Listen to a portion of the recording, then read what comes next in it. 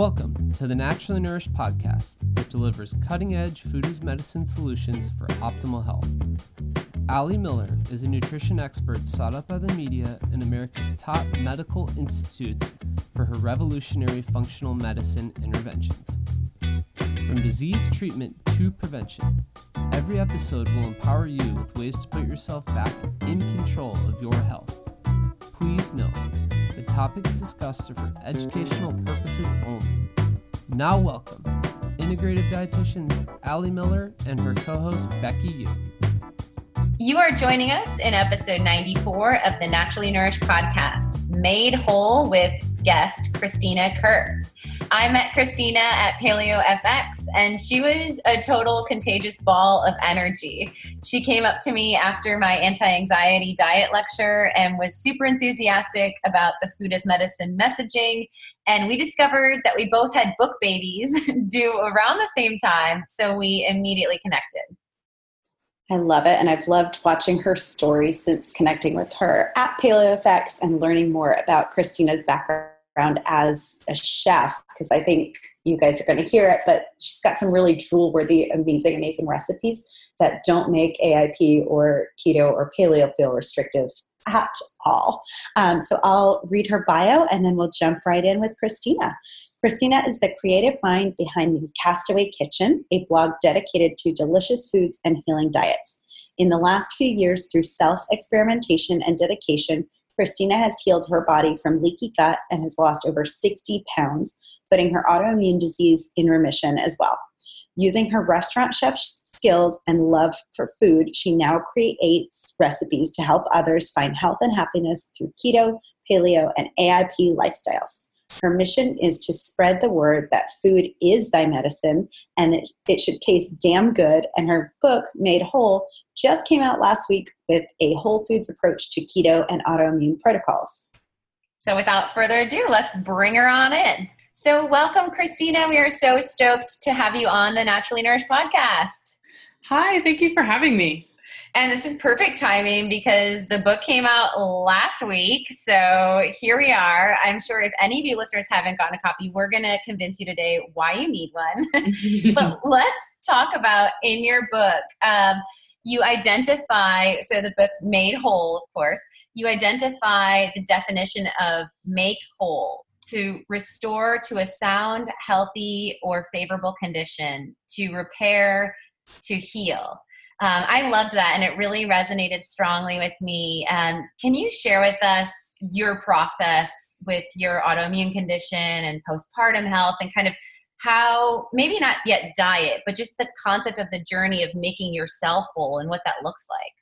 Absolutely. So my main condition is hidradenitis suppurativa, which is, I think, the one that was my big why where I started all of this. And it's an inflammatory skin condition. It's very painful. It's very debilitating. It causes like painful boils and abscesses. And it started when I was a teenager. So, oh my gosh, talk about like something that strongly impacted my life. Sure.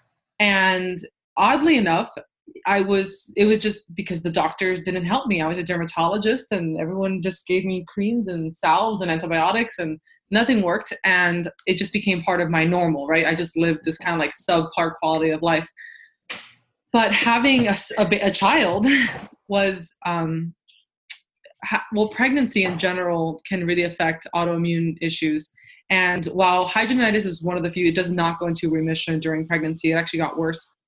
And then continued to get worse after I had my son. I kind of just spiraled downward. You know, motherhood is difficult, even if you're doing everything right.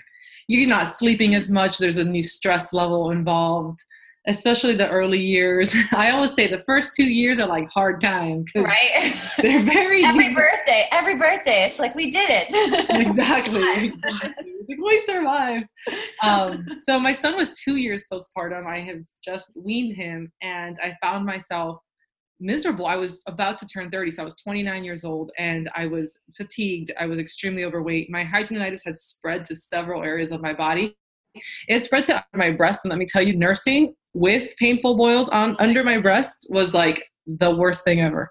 It was hard. And so I hit that wall where I was like, I'm about to turn 30 and I feel awful all the time. I'm tired. I don't have energy to even play with my son. I don't look good. I don't feel good. I was depressed. And so being a chef, I felt like the one thing I could control in my life was food.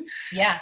So that was the gateway. And I think that it's okay for food to be that one stepping, like that starting point, which it is for a lot of people, but really it took a hell of a lot of determination and a sense of like, you know, how you say, like an investigator. I had to become this like sleuth to figure out how to get my body to function properly, because there was a lot going on there. And while I focused on the hidradenitis at first, I ended up unraveling this whole history of autoimmune disease and just inflammatory issues that I've been mitigating now for several years. But it all began with kind of hitting that rock bottom and realizing that as a young mom, like I was just not okay. And that's not okay to not be okay. Like we all deserve to thrive and be happy and healthy, and we can do it.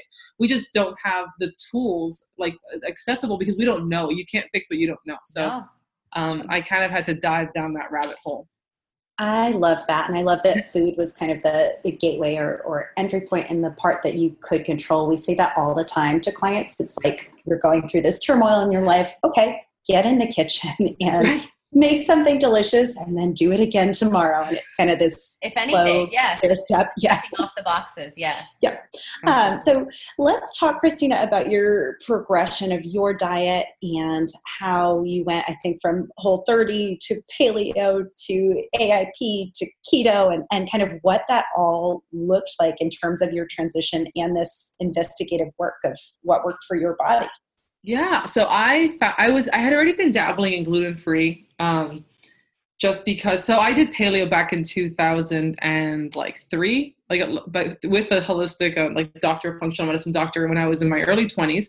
And so it was kind of already there in the back of my mind, like, okay, I should probably go back to that to like feel better. Even though in my 20s, I didn't like see great results because I was like partying every night and drinking and smoking cigarettes and doing gross things because I was a Miami party girl in my college years, but I kind of knew that like, okay, that it sounded great to me. Like, hey, let's eat like plants and animals, right? It feels like a good idea, right? When you need to eat healthy. So I've been dabbling in gluten-free. So when I really wanted to optimize my health, I kind of went online and I found this article on Rob Wolf's website, right? And he wrote the Paleo Solution. So it came up when I looked up paleo stuff. And there was an article by Tara Grant, she has hidradenitis suppurativa. And she wrote The Hidden Plague, which is a book specifically about the skin condition and how to put it in remission through diet, which was like a modified AIP. And the thing is that even though I read it and I knew it, I couldn't commit to it right away. It was terrifying. I was like, what do you mean coffee and nuts and what, chocolate? Like, no. Pepper? What? It's impossible. Right. And so I did a Whole30, right? I was like on Instagram, I started following all these like paleo foodies and I kept seeing this Whole30 thing. And I was like, I think at that point, even though I'm not a rule follower, I was so kind of lost back then that the strict structure and rules of the Whole30 program I kind of needed those boundaries. I think I was in a severe like food binging habit back then. So I did a Whole30 and I think I was just so damn proud of myself when I did it. I was like, wow. I did it 30 days before I turned 30 years old. I was like, I got to turn this ship around. So I did it and I felt so accomplished. So I stayed paleo and then I did like another Whole30. And then finally I was like, okay, I think I can do the AIP now. I felt capable of accomplishing it at that point. So I dove into the autoimmune protocol and I really thrived in it. I think because I have the chef background and I learned instead of I had my pity party. Okay. I'm not going to lie. I mourned the tomatoes. I mourned the peppers, the seasonings. I think those are the hardest things to let go of, the seasonings. Oh my God. Yes. But I dove in and I did it and I began to really like experiment with the food and I was enjoying the food I was eating. And really that's my whole business kind of came about during that period of my life where I was like, hey, I'm cooking this stuff and I'm making it taste good. And some people need help in this arena. So let me share what I'm doing. How long did it take you to start to see outcomes? What was the timeline of turnaround with the dermatological condition? So that was about 4 months where I started seeing direct correlation between like my flares being shorter or less painful. Okay. And I began reintroductions, and I had fairly successful reintroductions. But I still kind of after I was about month 6 with a few successful reintroductions. I hit that wall again where I felt like plateaued in my healing. I wasn't finding 100% remission. Again, I started feeling fatigued, and I started gaining weight again, which I was like, how am I putting on weight? I'm like eating so healthy, and I really hadn't changed anything. And so I looked into, when you're in those circles, right? When those are the websites you frequent, AIP, paleo, there's just certain terms and things that you like become familiar with, right? Yes. Like the small intestine bacterial overgrowth or FODMAPs or whatever. So I reading around those things, I was like, okay, this small intestine bacterial overgrowth, that's those symptoms, they sound familiar. So let me just try giving up some starches, right? I was eating so much starch on the AIP, like all the yucca root and the sweet potato and the cassava flour, which is like insanely starchy. And then I really saw an improvement with that removal of starches in my diet. And I started really feeling good on the slower carb version of AIP modified. And I just kept tweaking it, right? And going, okay, butternut squash, maybe a little less butternut squash, maybe a little less fruit, maybe berries instead of apples, and kind of making these changes. And I found my way through searching through recipes and just information on like, how low can I go? Or I was just looking for direction, right? Because I think when you're doing this on your own, you kind of search for validation from people. You're like, what am I doing this right? Like, what am I even doing? So I would search the internet, and Rob Wolf came out with his book around that time, Wired to Eat. Great book. Bought it. I did the 7-day carb test in his book, and was like, oh, hey, I'm insulin resistant. Up to that point, I didn't even know what that was, but his book really explains it well. And that made a lot of sense on why the high starch nature wasn't doing me any favors of the AIP. And so that's when I kind of found keto. And as you know, there's a lot of keto resources out there that aren't like in line, let's say, with autoimmune protocol or even paleo friendly. Sure. And at that point I was like hardcore, like my paleo blood, like I really identified with that food. So I felt like I couldn't give up paleo. So I kind of just called it low carb paleo. Well, and at that time there was a big kind of, I think, surge anti-keto from the paleo community. I agree. So it was like this, like, wolf in sheepskin or whatever, fill in the blank, kind of like stepping outside of the boundaries, being a rebel.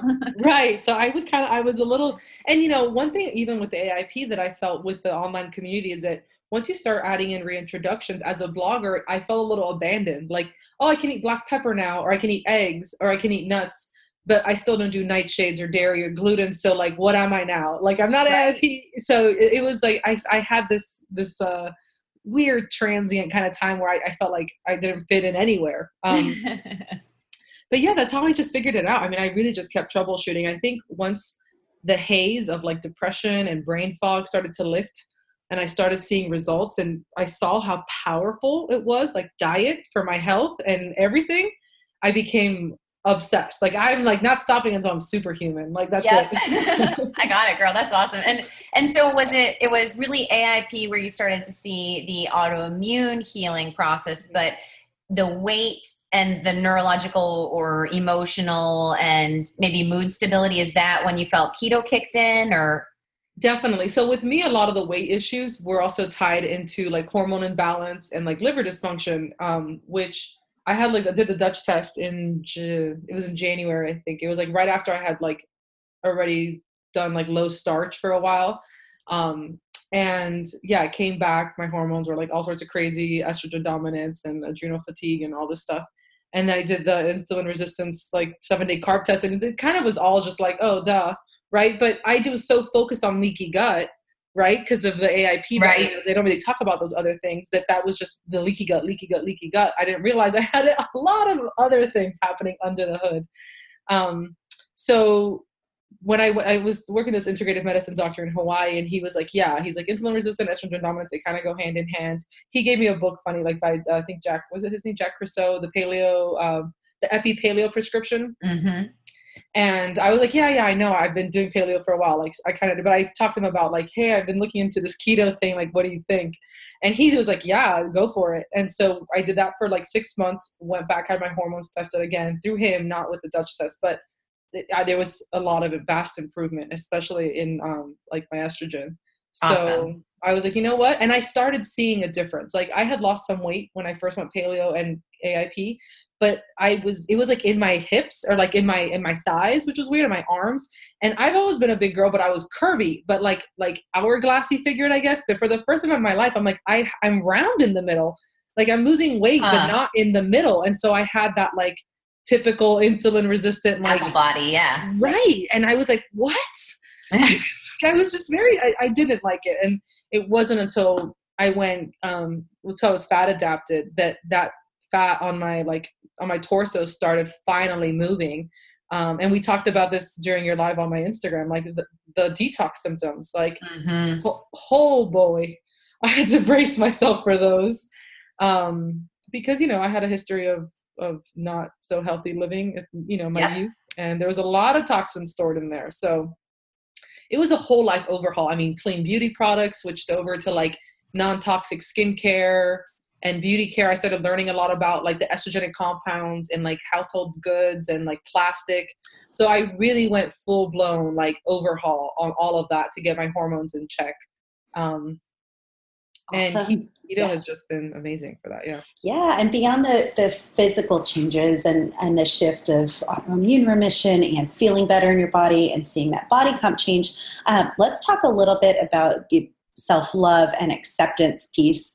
You say self-love is the key. Eating well is a way of respecting yourself, and working out is a celebration of what your body is capable of.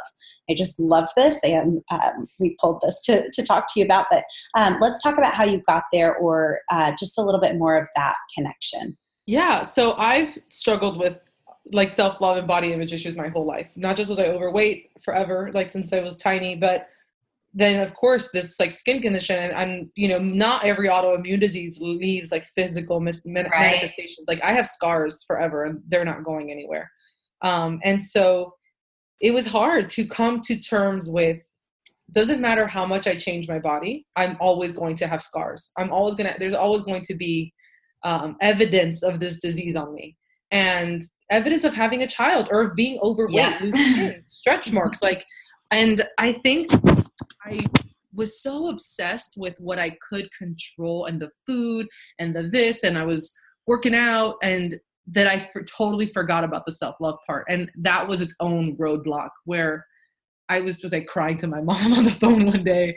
And I was like, I'm doing everything right and nothing's happening and I feel so stuck. And she was, she suggested I talk to an energy healer because my family is like totally kooky and awesome.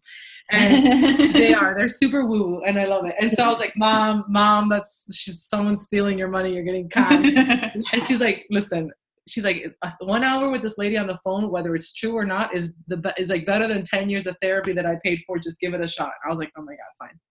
And you know what?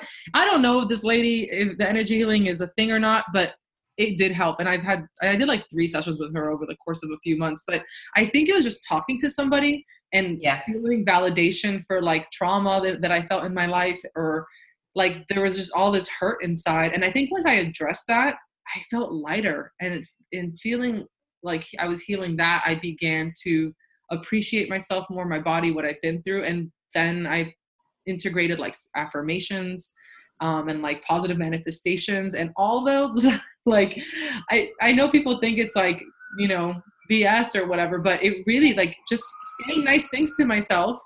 You say it enough, you're going to start believing it. Absolutely. Yeah. We always say, don't mind our inner city sirens that are going on. Oh, yeah.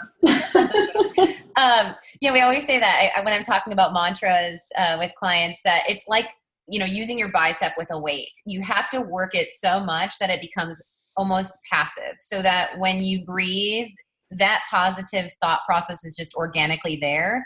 And in the beginning, it's an effort, just like building a muscle, and you're working that system, but you need to kind of empower those tools in your tool belt, because you're going to need it, especially when you're going through a process of a dynamic diet change and trying to be the healer of your own body. Absolutely. And I think a big component with that, and with me finding like happiness through all this, is that it's a lot, I talk a lot about perspective in my book, because as someone who wanted to lose weight, I also realized that I often in my journey sabotaged my health to lose weight, where I over restricted, or I just did something, you know, because I was like, well, I know I'm going to see weight loss results if I do this, but it wasn't what my body needed to balance my hormones or to heal my like liver or anything else. So we often do that in women, especially right now, like we get caught up in that, where we want to see the fast weight loss results. But if we have all these like chronic things going on, we have to heal that first, and then the weight will come off slowly. It'll come off in its own time. It might take forever, but that's the right way to do it, because if not, you're just going to constantly be on that hamster wheel of gaining and losing and gaining and losing and restriction and, you know, punishment and all that stuff. And it was so hard to break that, because we are conditioned. I mean, the inner dialogue that women in this country, that I think anywhere in the world, but have, I mean, just we're conditioned. Like, if you're fat, you're not happy. If you're fat, you're unhealthy. If you're fat, you're not worth it, right? So we have this obsession with losing weight, but at what cost? Yep. And we use this mantra in our practice, redefine your relationship with food. And it's that perspective shift of, I choose to eat foods that make my body feel awesome. And, you know, I choose to not have that blah, blah, blah at this party, because it's going to make me feel like shit, you know, and it's going to drive a metabolic shitstorm in my system, and I'm going to feel achy. I'm going to have a change in, you know, and really making those connections of how we can empower ourselves. And I also pulled from your intro, you said, love food that loves you back. And I thought that was so beautiful. And it's so simple and so legit, girl. I was like, yes, like, you need to love food that loves you back. If the food doesn't love you back, stop wasting your time on it. It's an abusive boyfriend. Do away with it. But it also, and especially for women, like there's validity to the way you feel. We're also told, like, our symptoms are, oh, that headache you get after eating gluten, like, you're just making that up. Like, no, your symptoms are valid. Like, the mood shift you feel, like, people often, you know, with depression, like, so much of like emotional or mental health is affected by our diet, but we're told over and over again, and we're told by doctors that, like, no, it's just coincidence. Right. It's not coincidence. So give yourself validity. Like, you have to love yourself so you believe yourself. And so when you're getting these symptoms, like, remember them, write them down. Like, yes. Don't eat what makes it happen. Yes. And that's always, it's your body giving you data. I love that. I'm going to steal that and quote you in session. Love food that loves you back. So with your approach, Christina, of combining paleo, AIP, and keto all kind of in one, and I know you have over 145 recipes, which is amazing in your new book. Our listeners are really familiar with paleo and keto, but probably, like Ali said, not as familiar with AIP and some of the foods that are removed and kind of what all this looks like. Right. So can you go through just a basic breakdown of what's removed with AIP, how do the reintroductions work, and what's just some of the thought process behind all of that? Yeah, absolutely. So AIP is autoimmune protocol or autoimmune paleo, depending on where you're reading it from. But the reason that the foods that are eliminated, right, and there's a very long list, but these foods are eliminated for various reasons: gut permeability or gut irritation, or the high anti-nutrient content. And so pretty much all plant matter, right, has anti-nutrients, and there's different kinds. I mean, you know, nuts, seeds, vegetables, and really just think about, like, in nature, like, everything wants to survive and thrive and grow and reproduce, including plants. And so it's just their, like, natural defense system. However, obviously other animals and mammals and omnivores, we've been eating plants since the beginning of time. And there are certain foods that have lower levels of anti-nutrients. Also cooking and preparing foods in certain ways lowers it as well. But a good example is like nightshades. Nightshades aren't allowed on the autoimmune protocol. Tomatoes, potatoes, peppers, or any kind of like chili pepper, and like acai is a nightshade as well. Ashwagandha is a nightshade randomly. So there's like over 200 variations of nightshades. Most of them are like poisonous, like the deadly nightshade on like the, you know, the hiking trail that you don't want to eat, right? But obviously tomatoes are totally edible. But, you know, if people actually make pesticide from the leaves, like they do have a higher level of like this mild toxin, right? Other foods that are omitted: nuts, seeds, cacao, like all beans and legumes. So including coffee, chocolate, Eggs are omitted. All dairy is omitted. Any processed foods or like emulsifiers, sweeteners of the like anything. So you can only eat fruits. All fruits are allowed. And then you can eat vegetables except for the nightshades. And you can eat protein animal. Any animal protein is allowed except for eggs. And that's it. And you can have coconut. Coconuts are allowed in moderation. And fats like olive oil, lard, and avocado oil and stuff like that. And it can seem extremely restrictive because it's like, what are you going to bind with, or what are you going to this? But it is a very healing, and it's very nutrient dense diet. Most people on the autoimmune protocol are getting several servings of fruits and vegetables per day, and like lots of protein. It is a high starch. The nature of the way people do it is very usually high starch because tapioca starch, cassava, sweet potato, plantain are used as like binders and thickeners, and to make it tasty and make breads and whatever, texture and all that stuff. But the AIP is normally done minimum 30 days, up to, I don't know, some people do it for like 2 years. Some people are hardcore and they'll do like the elimination phase first until they're into full remission.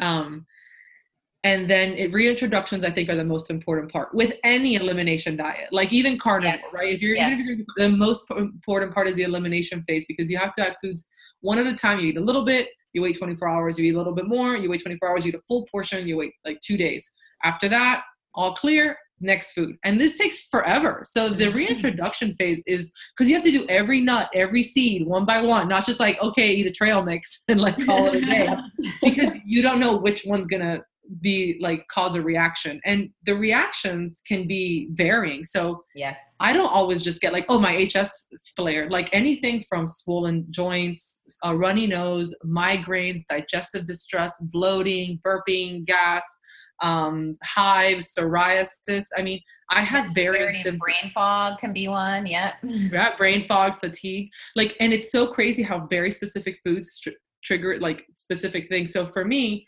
I reintroduced ghee, and I thought I was like fine with ghee, and I had it in my diet for like a year. I even added grass-fed butter. And then I realized when I did an AIP keto reset, because I kind of do them periodically, that was what was causing the flaky like patches, kind of like psoriasis patches, that they're really mild, but I just get it on my hairline and kind of next to my nose. And that was it. So I gave up ghee and butter, which I had been eating for a year and just moisturizing my face too much, like to avoid the flakiness. And I gave them up, and then all of a sudden it was like completely gone. And I've tested it several times. Within hours of ingesting ghee or butter, I get like a red patch on like my hairline. So and a lot symptom.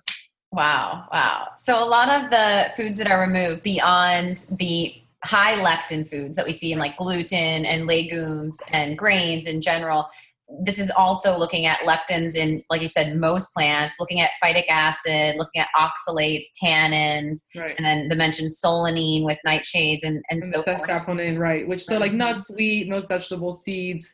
The gluten obviously is like a super high, like hard to digest protein, and like that one's just like a given. Like I don't think anyone really does well, right?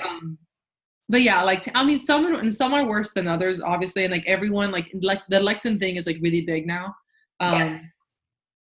Especially with thyroid, a lot of thyroid connections. Yeah. And it's interesting because like there's some foods that are even allowed on AIP, which might not serve you because like, zucchini or cucumber, right? Anything with like, I can't really eat cucumber. Like it's so weird, but if I eat cucumber, I'm burping cucumber the rest of the day. And like, that might seem normal to somebody, but once you do elimination diets, you kind of realize like, no, those little things aren't normal. Like my body's alarm system. Yeah. Exactly. So the AIP is just this big, it's really the gold standard of elimination diets. Like if you can't afford to get blood work done you do the AIP. Yeah. And I think it's a great tool. And like you said, you have to be mentally there. And for people that are overwhelmed with that level of data, that's where we would do that MRT blood test and look at inflammatory mechanisms of these compounds. And it actually tests for in the chemical section, like solanine, and then particularly goes into eggplant, tomato, potato. And so you may have reactivity outside of a structural component. It can be just specific antigen to the food. And like you said, it may even be within AIP protocol, but your system, your immune system and surveillance system of your body determines friend and foe. And so it is always gold standard to be really conscious of the connections and the feedback mechanisms as you reintroduce and as you do these protocols to understand after a 2 to 3 day window where you're at and take that as data. And I love the concept of, again, loving food that loves you back, because you're using this to heal your body. It's a catalyst to optimize the function and honor your body, not to restrict and, be victimized by it per se. Absolutely. And there's something cathartic about it. I mean, maybe because, like a lot of people, we kind of use food as like that reward system / like form of self-harm. Like anyone who binge eats, like that's, like there's a lot of guilt there. Yeah. And there's a lot of like, food as self-harm in a way. And I think that being able to like accomplishing the autoimmune protocol, like getting through it, was really a form of like, it was a form of self-care, and that was healing. And the fact that I spent so much time like shopping for these ingredients and preparing this food and doing the research, like that's a big investment in myself and in my health. And that goes up to show like that is a big like self-care practice right there. For sure. That's amazing. So we just did an episode prior to this one, episode 93 on driving remission and managing autoimmune disease flares. And I'm curious, Christina, if you've had any setbacks in this journey, what have been like the big culprits? And then what are your go-to tools when you know that you got into something that's driving a flare or that's driving symptoms in your body? So something really difficult to, like, I guess a hard pill to swallow was that stress is a flare. It's going to cause a flare. It doesn't matter what, if I'm doing everything right. And that was hard because I thought like I'm going to do everything right and it's all going to be fine. But as I soon learned, especially as a work at home mom, that there's a level of stress there that it's going to cause my body to start shutting down, to react and cause inflammation. And so having coping mechanisms has been really integral to that. And I think a big one and a hard one is being able to ask for help. Like, it doesn't matter if my husband, bless his heart, he's so helpful. Like right now, he's been with my son all day because I've been working all day and they've been doing I don't know what. But to be like, hey babe, I know you're picking up all my slack and you're amazing, but I need more from you. Like I need you to give him a bath and put him to bed and let me sleep in tomorrow morning because right now I don't feel good and I need this to be able to get over this flare. Because living with autoimmunity, you're always gonna have like you can go from living at 30% to go to living at 100%, right? But even at 100%, you're going to have those moments because you're going to go to a restaurant that doesn't understand what gluten-free is, what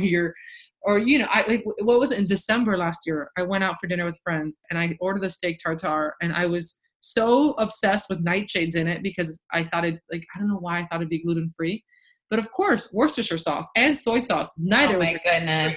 So I ate the steak tartare and then the next day I was dying. It took me 20 days to recover from that one. I'm functional, right? But the brain fog, the fatigue, I got like an HS flare, which I hadn't had in so long. However, you said you do a Kickstart. You called it like a keto AIP reset. What does that look like for you? So that's pretty much keto, right? But with AIP. So I do a very low carb. So I do keto, no nuts, no nightshades, no dairy, which is like how most of my book is, but also no eggs, no sweeteners, no like shenanigans, in other words. Okay. There are 117 AIP compliant recipes in my book or with AIP modifications. Because I know that this is like a niche, which is like not really explored in keto, but I'm such a fan of the elimination of the AIP because of what it did for me. And like, I can't eat nightshades. Like, I think there's a lot of people eating nightshades that shouldn't eat nightshades. Like anyone who has like super weird underlying inflammatory issues, despite having a really clean diet, nightshades might be worth looking into. For sure. The flares, magnesium, up my magnesium intake, take a lot of turmeric, drink a lot of bone broth, sleep a lot. And I don't work out because even working out is kind of a form of stress for your body, so Yeah. I totally agree. And I think unfortunately people go for that as a crux and they're feeling stressed versus just getting into that find your mellow, like let it mellow out because the body doesn't need to be running from a cheetah right now. Exactly. So let's talk. I like also in the book, let's talk about the food because now people are like, okay, this is intriguing. I might want to do this, but what the heck am I going to eat? So you said another thing. I pulled a lot of pull quotes from you. This book is a I cook for my family every damn day book. And I think that sounds awesome because some of us that are listening to this might be like, okay, I can't have this, I can't have that. And I think there are so many books out there, especially for a newbie of paleo or AIP, and they get really overwhelmed or intimidated and are worried about this, like, okay, short order of what am I going to make for other household members. So tell me how you took this approach and how your book and the recipes within it are different. So one thing I tell people with my recipes is like, because I was a restaurant chef and I have commercial kitchen experience, something that you learn from commercial kitchen experience, like talking about, feeding 200 people from a food truck at like a music festival or catering a wedding or just working a lunch rush where you're literally making 60 meals, in like a 2-hour window, you get really efficient at cooking and you learn like shortcuts in a way. And I also, something like I was telling someone, like I also don't focus so much on creating keto-fied versions of things, whereas I just create meals that satisfy cravings because they have complex flavors and textures and like they're nutrient dense. And so for like family friendly meals, I do a lot of like one skillet meals. I do a lot of meals that have lots of leftovers. So like if you're making the meatball recipe, it's going to make like 15 or 20 meatballs. So you're going to have extras. So the next day you can just heat them up. I have like sheet pan meals and I have pressure cooker meals and slow cooker meals. And a lot of my entrees also have sides like included with them in the recipe. Cause that's one thing I kind of don't like sometimes when I'm in a cookbook. Like if I want to look for a recipe, like, great, I'm going to spend 3 hours making this thing, but then what do I serve it with? And that's a whole other thing. So I wrote go ahead. You go ahead. So I wrote the recipes in the way that they walk you through the process. Like you're not going to be left like feel abandoned. Like the recipes really kind of carry you through the process of not just cooking the meal, but like not just cooking the dish, but creating a meal from it. Yeah, I was really stoked. I made the short ribs. I'll talk recipe favorites in a moment, but the short ribs, actually my husband made it. I can't say I did, which is better. That's a good testament because he's a rule follower. I'm really bad at following recipes. I'm like, I have this, do. So I know how much I loved it that it was your recipe 110% because he's like a type A rule follower. And I loved that we added the collard greens and cabbage in there. And so we didn't have to do a vegetable side, whereas most short rib recipes, you're right. Then you're like racking your brain like, okay, I guess I could roast some cauliflower with ghee and turmeric and and it's a whole other thing that may not have made the list. Right. So that was really a great ad. Thanks. I love that. And I'm super excited to delve into some of the recipes. I had Allie text me the short rib recipe last night and I started my own version of it this morning. I'm not a rule follower, so I think I had frozen cherries instead of the blueberries. Oh, perfect. And I'm like, this could be kind of amazing, actually. That is going to be amazing, yeah. I will let you know. I'll Instagram it later. So I love, though, all of the just different substitutions and variations that take into account elimination diets and AIP-friendly options. I want to talk just in terms of your kind of culinary background, what like 3 of your favorite swap outs are for some of the ingredient limitations of AIP. So like eggs, black pepper.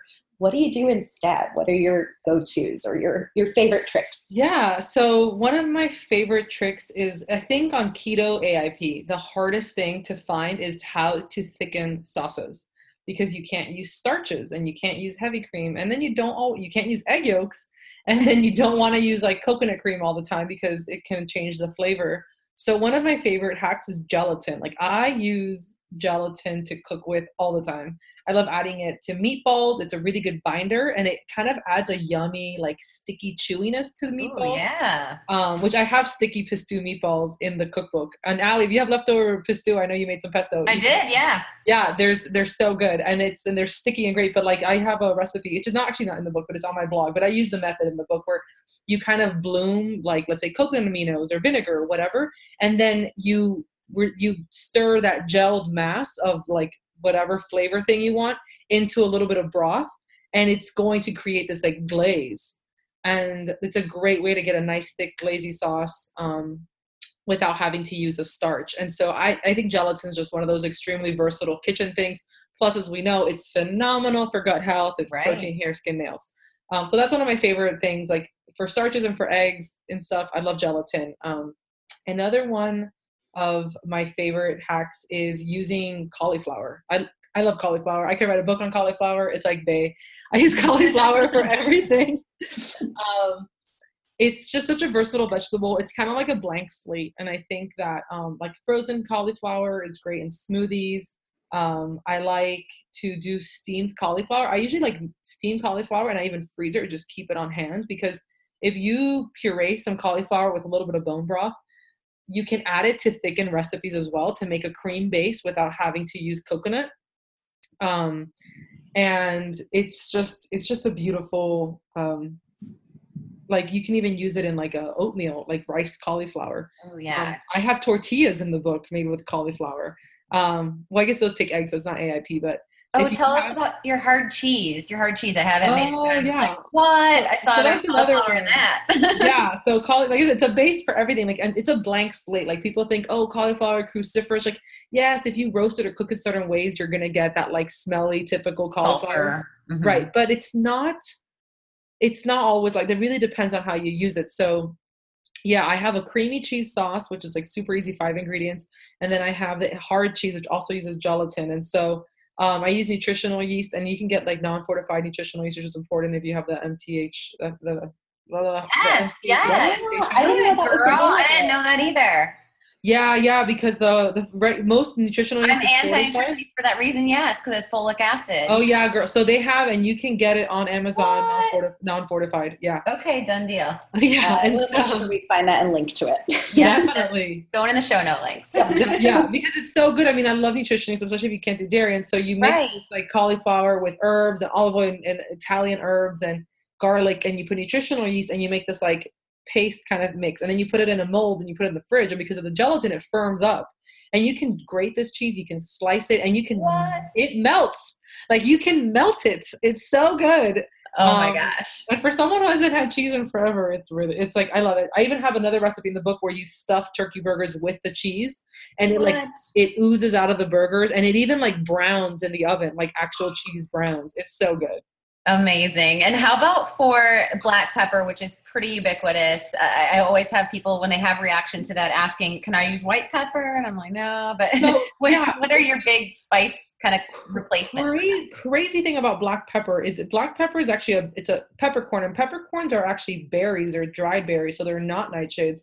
And some versions of the AIP actually keep it in, which is strange. So I thank goodness don't react to black pepper, but for a long time I did omit it. And I think in general people miss spices, right? Because you can't eat any kind of chili pepper. Right. So ginger's a big one. A little bit of you can do a little bit of allspice, right? Because it's sure. It's not a seed. I forget what the allspice is, but you can do anything that's like, it's another one. It's like that you grate it. But a little bit of nutmeg. Cinnamon. Don't be scared to cook with cinnamon. Cinnamon is really good in savory dishes, especially with meats. And horseradish is phenomenal for that spice. Good kick. Yeah, it gives a good kick. You can even, if you get some good quality wasabi that doesn't have like the fillers and stuff, you can throw that in dishes for a good kick. And don't be afraid. Garlic, man, you use enough garlic, it's going to give you some spice. Especially if it's like raw. If you add a little minced fresh garlic to dishes, it'll give you that like, you know, you'll have like really bad breath, but it'll vampires away. That's good. Exactly. Oh, good. Huge immune boosts too. Right? So. Yeah. Awesome. Good. Oh, it's so helpful. The gelatin thing is like, I just haven't thought of the level of versatility. So I feel like that's going to be a big game changer for me for certain. I'm going to be playing with that in everything.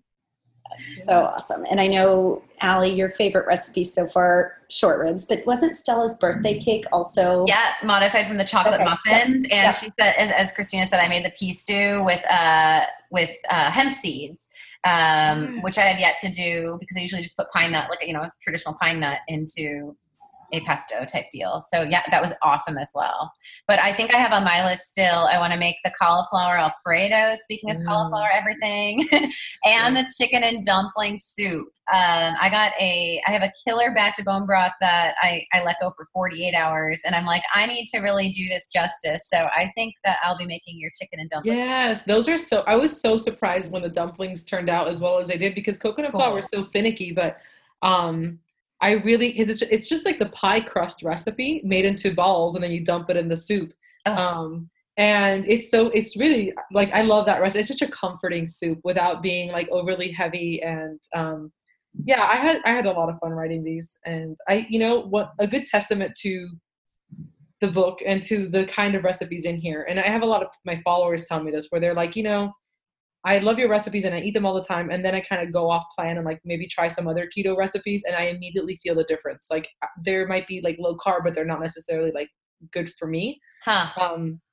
I got extremely healthy writing this book. Like in the 5 months that I wrote this book, I got super lean and had tons of, I wrote this book in 5 months. Wow. Like I was on it. That's amazing. And I photographed it. I turned in my manuscript 5 months. And, it really goes to show like the recipes are nourishing and they're healing. And I'm really proud of them. And they're so diverse. And like I said, the ones that I've experienced are to the T execution, which is awesome, because I can't tell you how many times you go out and you buy these expensive, and us living this lifestyle, but for some listeners that this is new, you buy these expensive new ingredients, and you have like you said, coconut flour could be such a culprit of a fail. Right. It's like you make this whole thing, you go through the whole process, and it's like a hockey puck, and your family looks at you and you feel like a fail, and that can really throw off your healing journey. So it's so important that your book provides execution that's flavorful. And I love the blend of the culinary background as well as an individual who's really made herself whole in the process. So super excited to share it as a resource with our listeners. Yeah, thank you. So you share recipes, your general everything, positivity, vibes, and journey at thecastawaykitchen.com. And your book is now in most stores. Actually, the book actually launches next week on the 17th. Okay. So well, this comes out the 23rd, so it's out. Yeah. Oh, there you go. So it's out. Okay, we're in the future, so it's out. Right. Yeah, it's out in stores everywhere. And I have tons of free recipes on my blog too, and I have several that are AIP and keto, and like meal plans that are AIP and keto if people want to dabble in that before like committing to my 400-page beast of a book, because I totally get that. And the book isn't all AIP. Like I use eggs in it and stuff. Right. But I love this community, and I love the message that food is thy medicine. For sure. I love it. We'll make sure we link to all the things, to your website and your book. Final question, Christina. So as dietitians, we have to ask everyone that we have on the podcast for their 24-hour recall. So I want to know what you ate yesterday from the time that you woke up to the time that you went to bed.